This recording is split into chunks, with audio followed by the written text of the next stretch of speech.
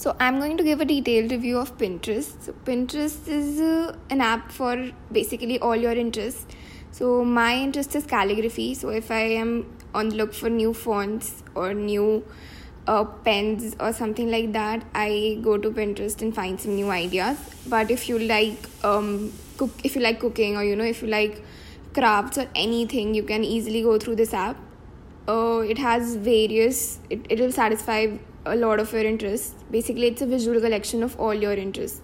You like bikes, you like cars, you want to figure out what to wear the next day, you want to find some recipes, you want to decorate your house, or you like paper crafts. You can easily find anything from this. You can also create different boards for each of these interests. So suppose recipes, for example, you can create a board recipe 1, you can create a board calligraphy 2, you can create a lot of boards with this app. So, but before Pinterest, you would most likely, see an interesting recipe in a magazine, then cut it out and put it in a folder or something. But with Pinterest, all you need to do is pin it onto a board. That's all. It is helpful for personal use, but businesses can also make use of this platform.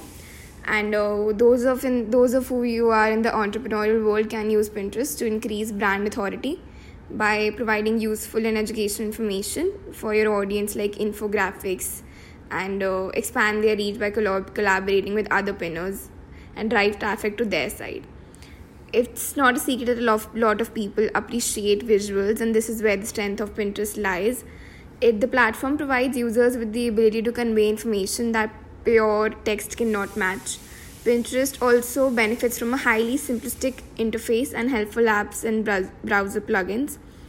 But yeah, this is a very helpful app. You can create several boards that showcase your interest, and you can also create secret boards. So regular boards are visible to everyone, but secret boards are only visible to you and anyone you invite to it. So if you're planning a surprise party and don't want to let your friends or family in on what you're up to, you can create this board.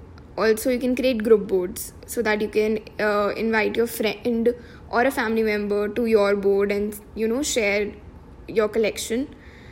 Also, you can send your ideas through mails, Facebook contacts, WhatsApp, anything. Also, if you're a business person and using this for your website or something, you can have the advantage of Pinterest Analytics. So then Analytics page, you can see site metrics, most recent, most repinned, and most clicked. So if you're a blogger or a business owner, these metrics come in handy because it tells you what kind of content your audience interacts with the most. Also, yeah, this is a very useful app. So it is real hard not to quickly fall in love with Pinterest. Thank you.